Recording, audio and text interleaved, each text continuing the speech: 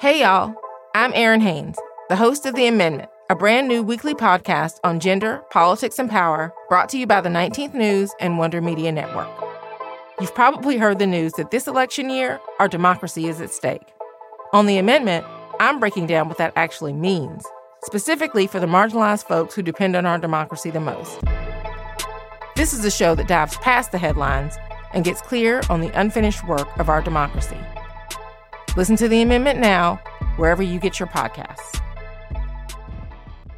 Many celebrities choose one issue. You have chosen many. Why? I have a hard time saying no. I'm gonna need you all to get fired up right now, okay? I love my country enough to know that it's broken.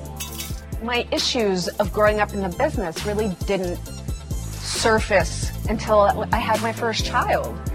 I am most myself when I am in service to others. That there's some people who are super triggered by you. Screaming at people on Twitter. That's Alyssa Milano. I don't like her. Why do you think that is? That's because I'm good at it. Welcome, everyone. I'm Aisha Sasay, and you're listening to The Accidental Activist, the show where we discover the sparks that ignite people's passion to change the world. Joining me this week is Alyssa Milano, who first burst onto the scene as a plucky 7-year-old in the hit 1980s US sitcom Who's the Boss, before years later bewitching a whole new generation of fans in the supernatural series Charmed. And, of course, there was also a stint on that other teen mainstay melodrama, Melrose Place. I can't actually believe that I'm saying this, but Alyssa Milano has been on our screens for more than 4 decades. Come to think of it, in some ways, it feels like Alyssa and I sort of grew up together. Her mainly here in the US, while I hopped between Sierra Leone and the UK. But those early characters that she played were all a big part of my life. As an adult looking back, it's easy to see what made her so compelling. She was always boldly speaking up, seemingly living life on her own terms, and forever unapologetic about the choices she'd made. And if you've been keeping tabs on Alyssa Milano's parallel career as an activist, you already know that being unapologetic is not an act. That is part and parcel of who she is. And while this quality endears her to many, there's no denying that it also seems to send others into a weird mix of cross-eyed, blood-boiling rage.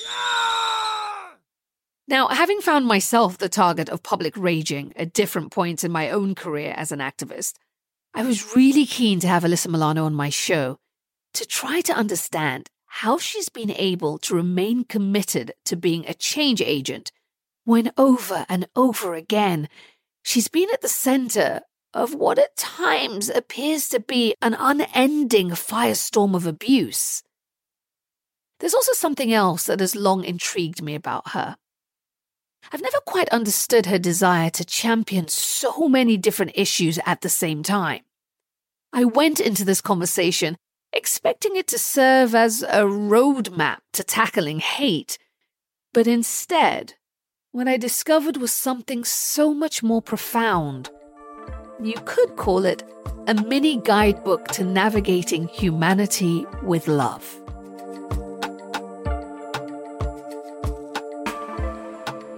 Alyssa Milano, welcome to The Accidental Activist. Thank you so much for having me. It is wonderful to see you and to have you with us. I want to start by just asking you, you have been straddling the world of acting and activism for such a long time.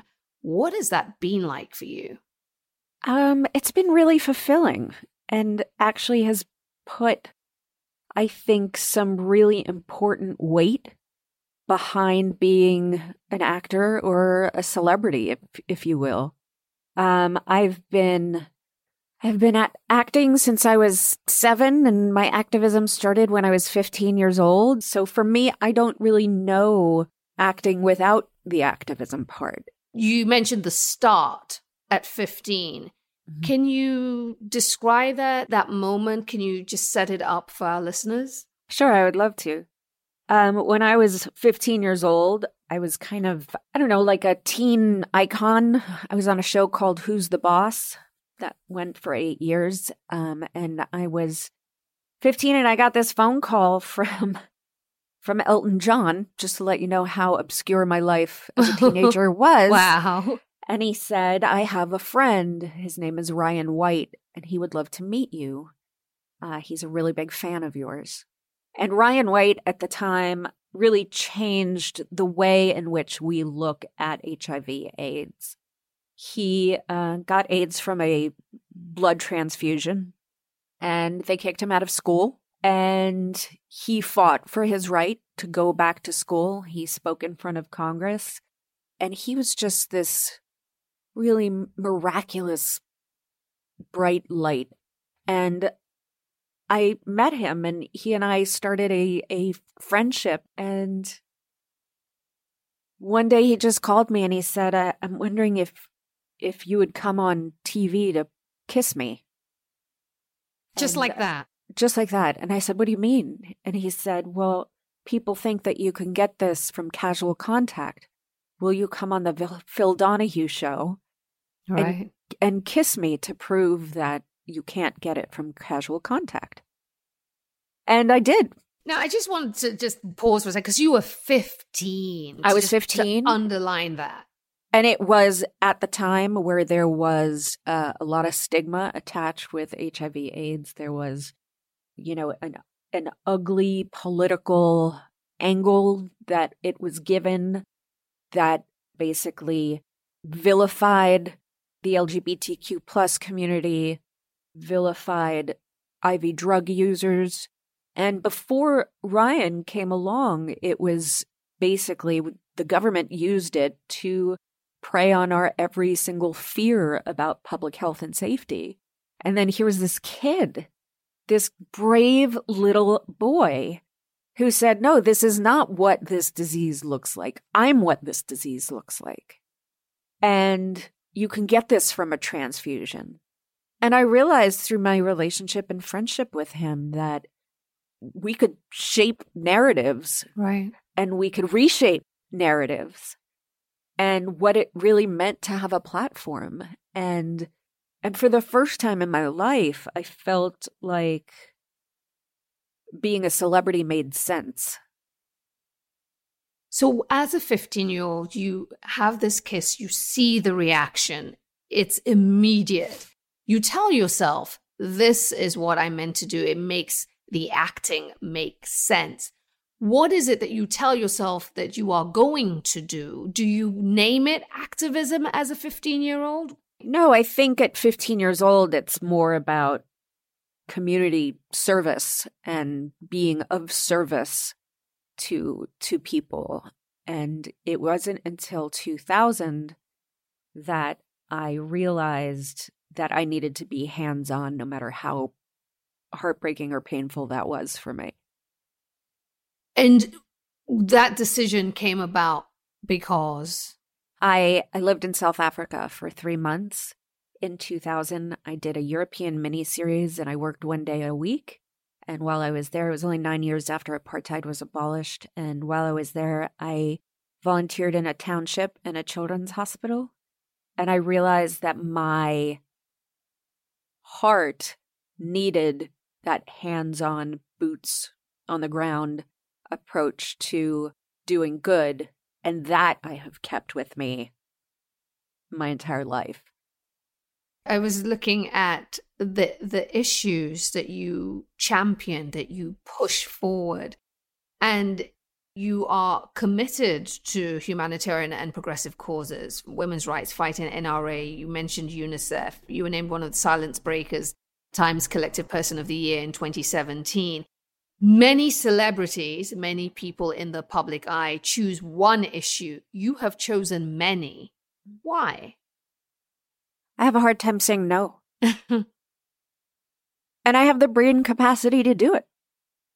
And I have the curiosity to do it. I think a lot of what I am good at as far as being an activist is the amount of research and learning that I do about issues, about policy issues, about foreign affairs. And I think I enjoy it. I enjoy that part. It would be much easier if I was just like, you know what? Immigration is going to be my thing. But it's all, at the end of the day, about humanity and fighting for equal humanity. And so I don't know how I would ever be able to pick just one focus. So you, from 15 to now, have progressively become more and more centered in the activism, known, celebrated, if you will. For some people, they would say reviled for the activism. How has that been received by those around you? First of all, how did they feel when you even started on this journey? Well, I mean, at 15, going on TV and kissing someone who's HIV positive didn't make my childhood much easier. I'd imagine, yes. You know, the trolling started then, except it wasn't on social media. I would get horrible, horrible hate mail. And people would actually write to you? Oh, yeah. Right. And say what? Letters. And say that I was dirty, or that they would use derogatory terms, or, you know, whatever it was. And even though for those on the outside looking in, it seems like this has been a pretty quick trajectory to where I am now, it really isn't. It's because social media has enabled me to talk about it on my own terms, at my pace, that it seems like it's, you know, political activism. I started in 2000 as well, when Gore had the election stolen from him. Good grief. Look at that. 11. That means automatic recount. Suspense is mounting in Florida tonight. Ignoring votes means ignoring democracy itself. This would be neither fair nor accurate. You know, 2004, I campaigned heavily for Kerry. I'd never done anything like that before. And what was that like? It was really interesting because, you know, mind you, now everything's in an app, and you know who's a registered Democrat or Republican, so you know which doors to knock on. But then you just had sheets of paper with addresses, so I would like peek in the window and see what kind of furniture they had. And they'd go, that's Alyssa Milano peeking through our window. No, and I would be like, oh, they have a beanbag chair. I bet they'd vote for Kerry. Like that's that's how it worked then. Yeah. But I would go into the middle of college campuses on the back of a pickup truck with a bullhorn and, you know, and just get out there and rally. And that began my love for driving people to the polls, which I still do to this day. And I've done it every election. The last election that I was able to do it was 2018 during the midterms, obviously because of the pandemic. But I hit 6 districts in the state of California and drove people to the polls from the southern to the northern of California. If we stay with these particular issues and concerns and voting rights and what you've done around elections, how has that changed you? I think I'm madly in love with the potential of America. I think had I not had those experiences, and maybe I've romanticized them to an extent, but there's nothing like going into a small district someplace where you've never been and being in someone's garage. And I don't know, there's something when you do that kind of work, you realize that it's the small things that make up the big things. Whereas I feel like if you don't do that work, you just feel this huge, immense federal government power, right? And I don't look at politics that way. I look at it as people getting into politics for the right reasons, from a place of service, and trying to win, to make people's lives better.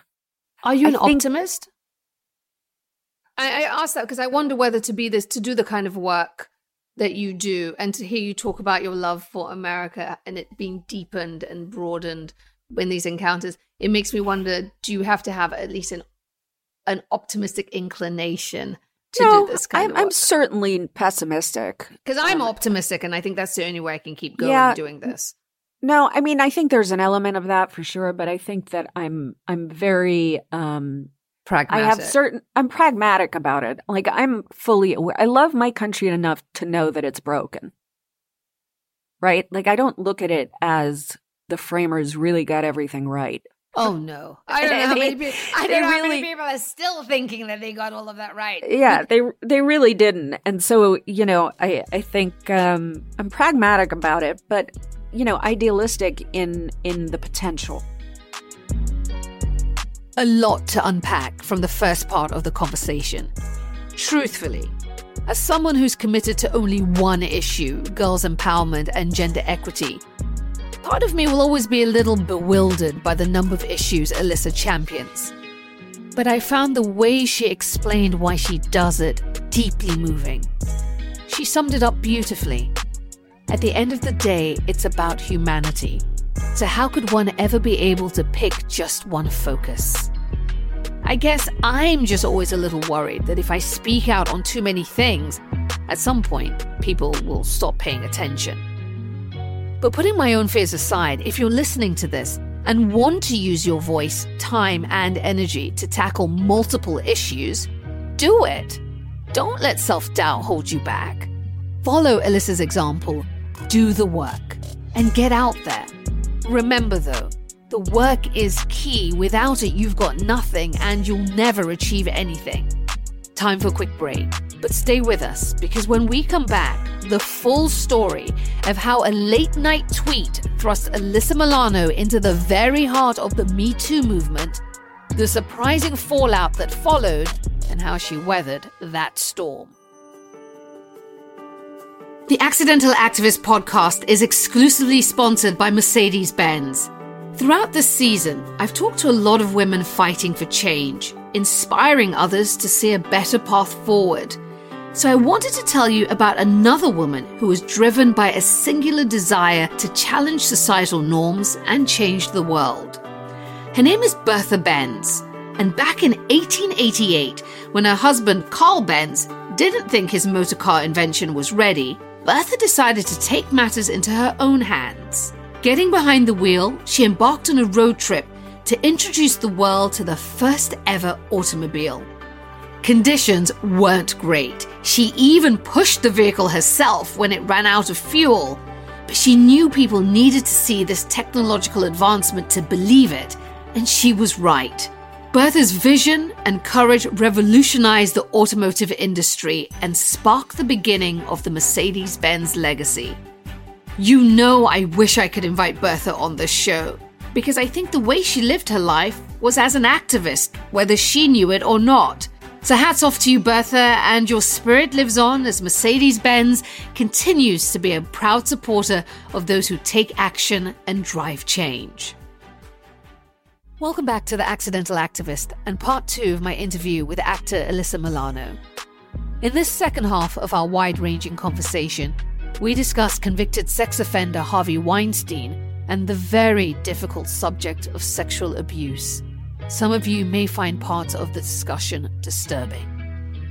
But first, and what are the qualities you would say you need? We talked about needing to do the work, and we defined the work to be an activist. What are the other qualities when you look at the things that you consider to be central to your ability to have impact or to stay on this path?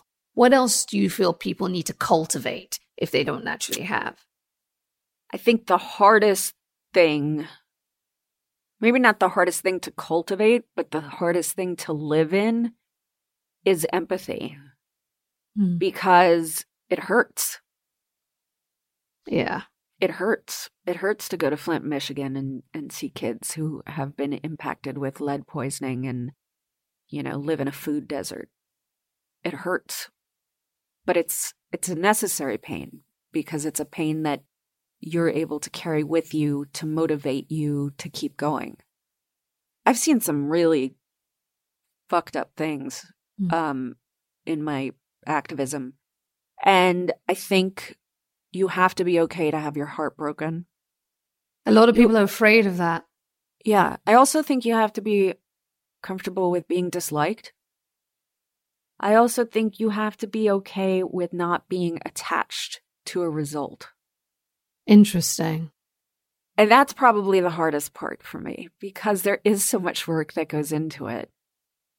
To think that, and it's not just me, mind you, like Alice Paul, who wrote the Equal Rights Amendment, in 1920. She didn't get to see the Equal Rights Amendment ratified by the 38 states. I've been fighting for the Equal Rights Amendment. I did. I've seen it. It is ratified by the 38th state. So you have to be okay with planting the seed and allowing others to cultivate. But it's hard, Alyssa. It's really hard. It is, for sure. It's hard. It's really hard. But you have to have it. And you have to be okay with not being attached to the result. You have to put in the work now. You have to plant the seed. You have to cultivate it. You have to prune it. You have to water it. You have to nurture it. And you have to be okay with maybe that it's your granddaughter who's going to be able to sit under the tree and say, my grandma planted this tree. But what if the issue you're fighting for, so let's take a Flint, Michigan. In my case, the Nigerian schoolgirls who were kidnapped. 276 were taken that night. To this day, 112 are still missing. And my work has been to try and keep that story alive, to continue to try to galvanize a public pressure that will make the government, I mean, I don't want to make it sound as if they don't care about their own people, but I can only go by their own actions, the Nigerian government, that, 112 girls are still unaccounted for. If success is defined as those children coming back home, or young women as they are now, and they were taken in 2014 and we're in 2021 and they still aren't back, then from where I sit, and comes back to how the work you have to do on yourself, I'm not okay with the failure. The question is, how do you come to terms, or how do you live with what is, in my book, failure? Well, I think it's love. Oh, some days I do better than others. Well, yeah, and that's the same in relationships and love of something so much. Not every day is going to feel right. Sometimes you're going to have to let things go. But the thing that keeps us wanting to keep the story alive, wanting to keep fighting, is love. A love of humanity. A love of possibility. I think there is no greater love than to give of yourself in a way where you might have your heart broken. Right. That's all of activism. You are loving something so much to do everything you can for that thing with the knowledge that your heart may be broken. I think that's a beautiful way of framing it.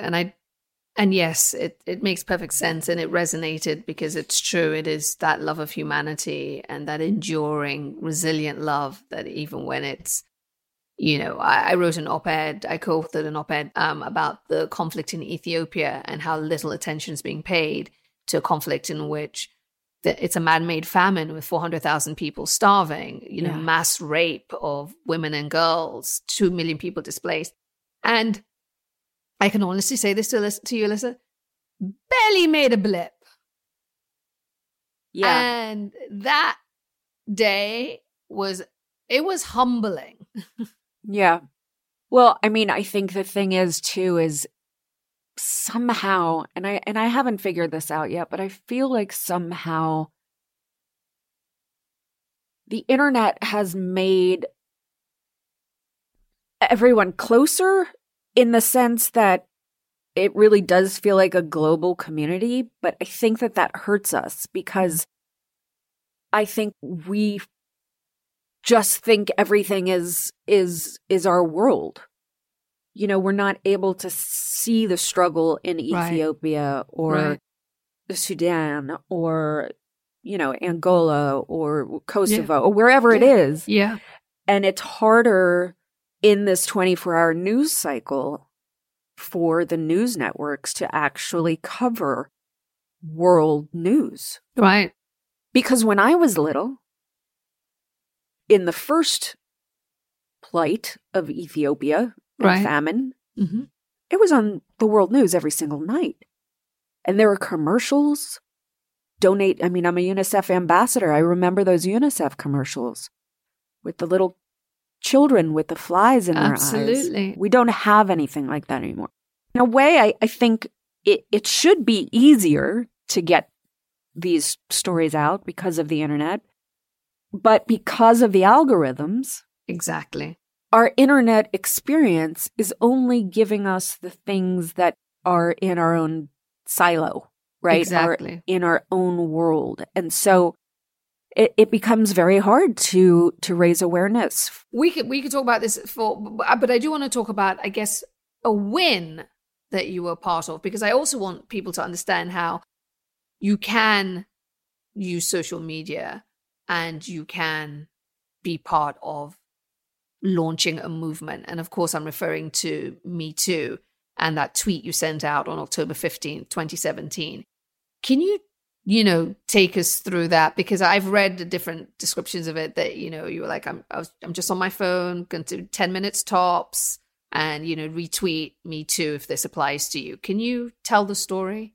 Yes. So it had been weeks of hearing about Harvey Weinstein and not anything really about his victims, except they were so brave to come forward, and it was a lot of very patronizing news coverage about the naming and taking down this horrible man.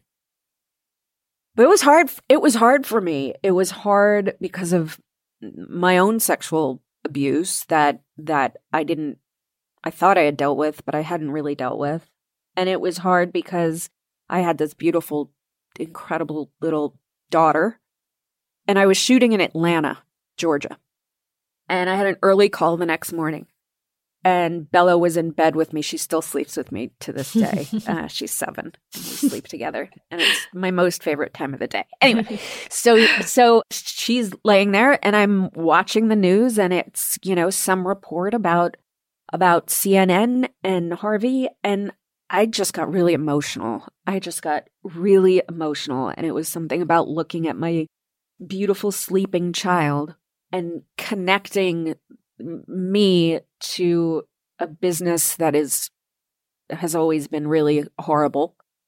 And then her, and thinking, God, if she has to go through what I went through, I don't know how to prepare her for that. And so whatever, I picked up my phone and I got a DM from Charlotte Clymer, who is a wonderful trans activist and a dear, dear, dear friend of mine. And she had sent me just that screen grab that I put on with my tweet. Right. And she said, this is floating around Facebook. I don't know if you want to do anything with it. I don't know where the source is from, whatever. And I was like, oh, that's interesting. So I just literally just attached it, wrote the tweet, went to bed, shut my phone, went to bed. The hashtag wasn't even in the original tweet. Interesting.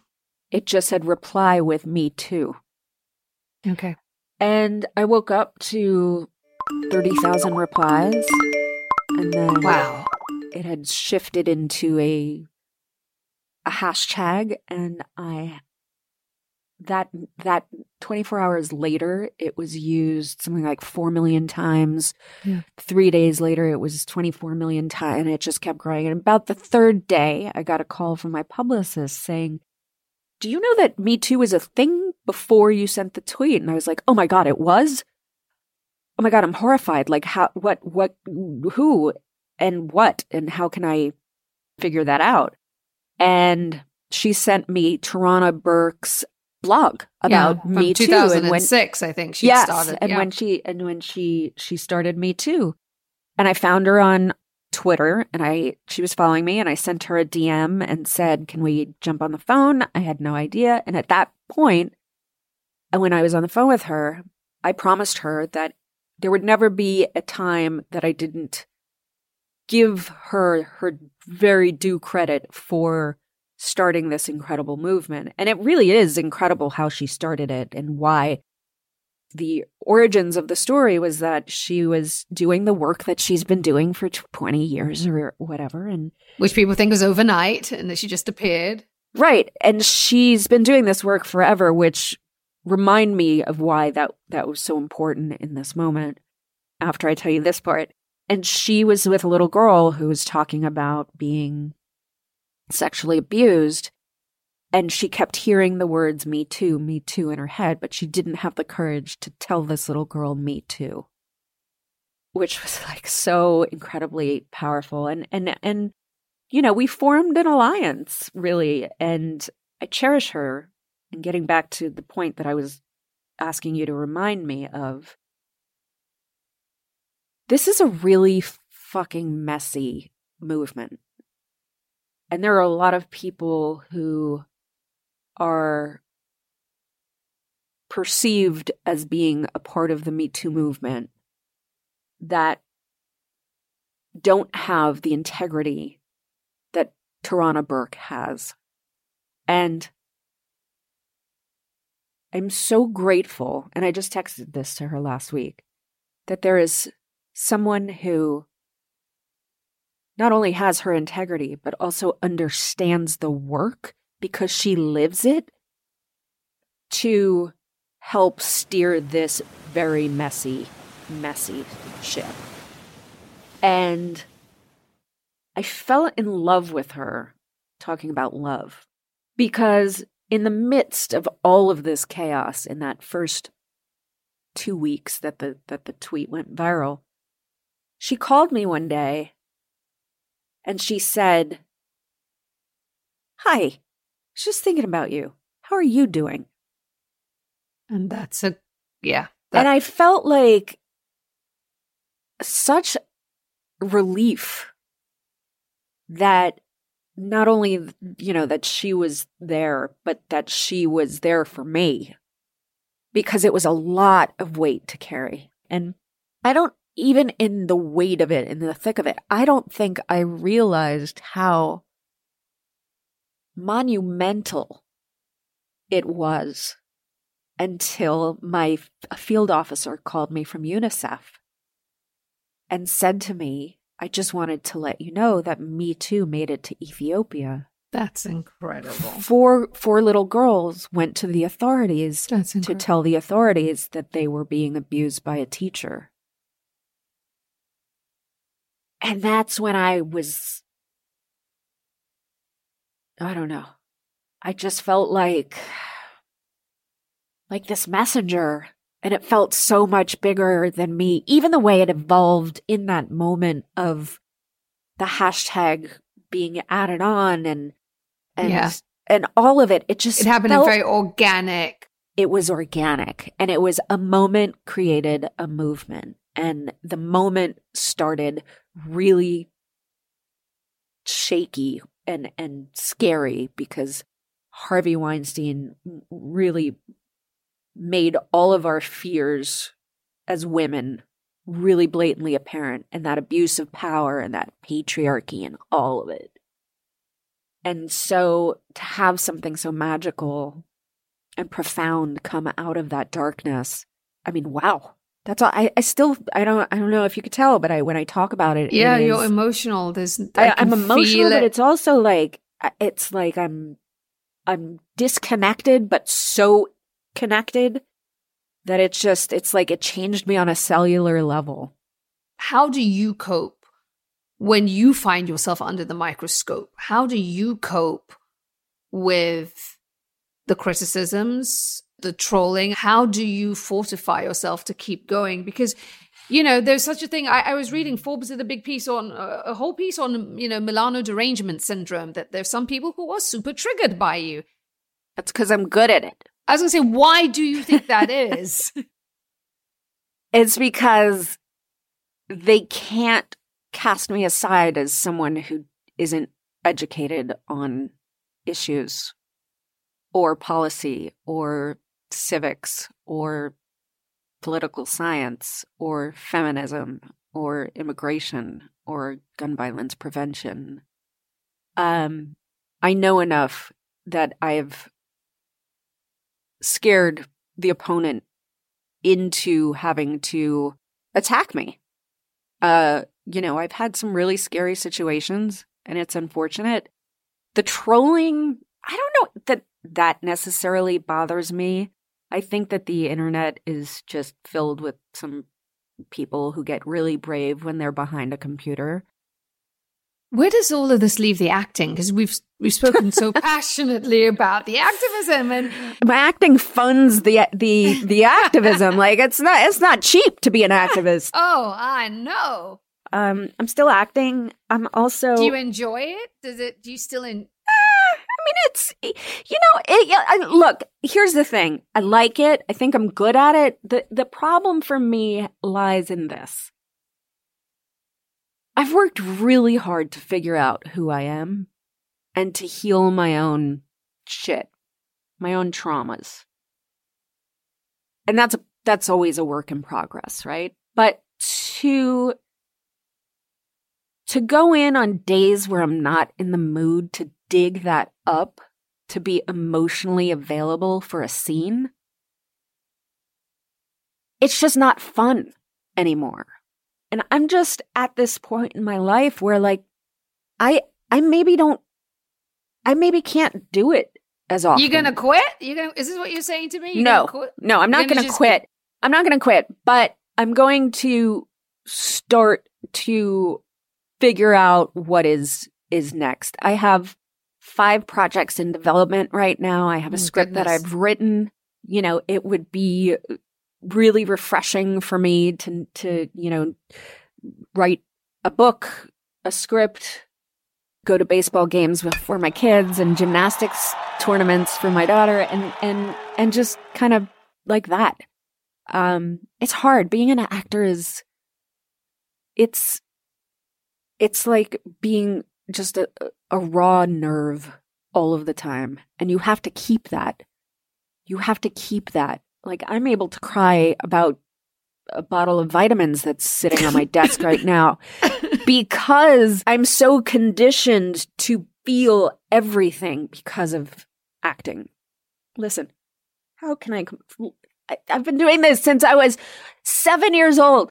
Like, who can complain about this acting gig, right? Like, I'm not, I'm complaining, but I'm like also in the same breath so appreciative that people have found me interesting to watch for 40 years, right? It's kind of like a weird thing, but I'll keep doing it. I'll know when the time is right to stop. Hitting pause here. I think it's remarkable that Alyssa Milano and Tarana Burke struck up a deep friendship at a time when so many were trying to pit them against each other. I can't help but feel that a lot of folks were waiting, maybe even hoping, for a feud to spring up between these two women. Instead, what has emerged is a tale of love. Now, while I don't think many of you would be surprised to hear that being an activist is hard work, often left out of the conversation is the emotional toll the work has on us. So I'm truly grateful for Alyssa's willingness to acknowledge the weight of those emotions and the need for support. Every week, I do my best to bring you both insight and information that you can use in your life as an activist. Here are some important words of advice from Alyssa. What would you say to people who are getting geared up to get into this ring, into this fight? How would you tell them to take care of themselves as they do the work as an activist? Because we've already said it is heavy and it is hard. So maybe self-care isn't the right word, but how do you look after yourself?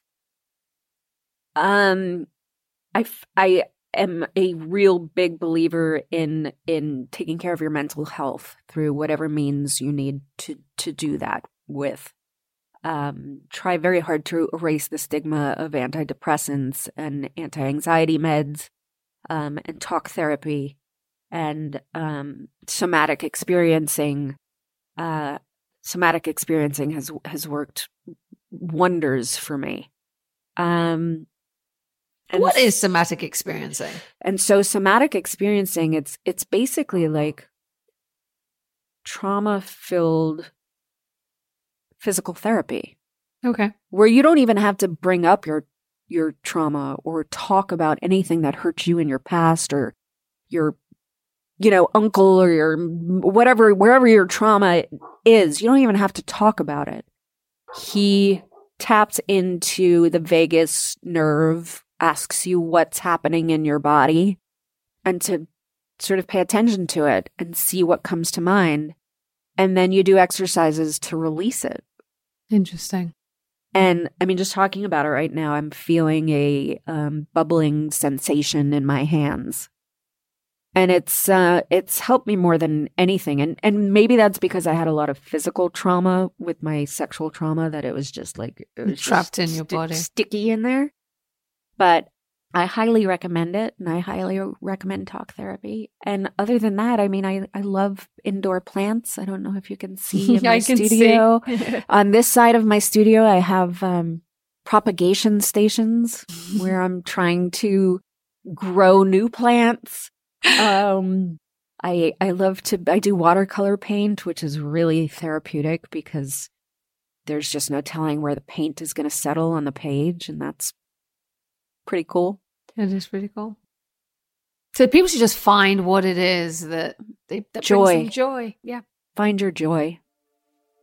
I think that's a beautiful place to leave it. Alyssa Milano, thank you so much.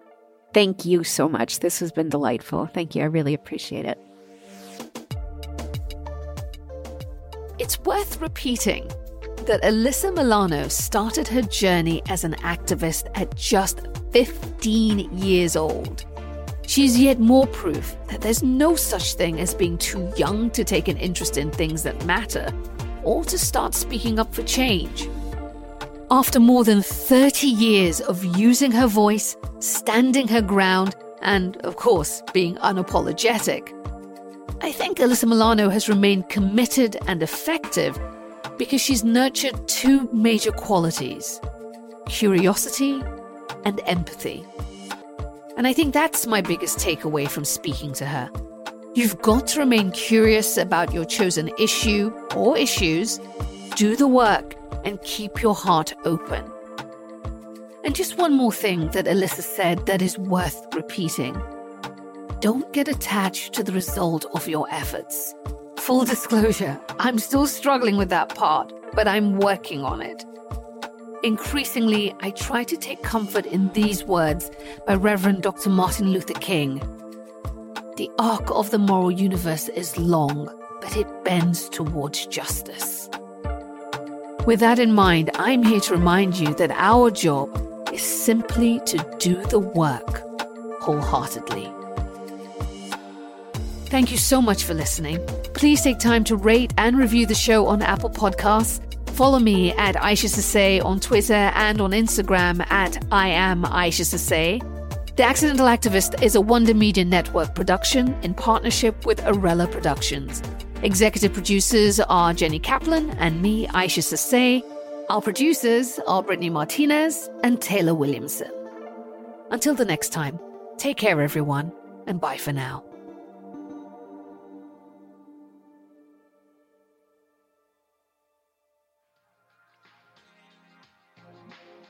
Chances are you're listening to this show because you want to know how to fix this broken world. Well, I believe the more informed you are, the better.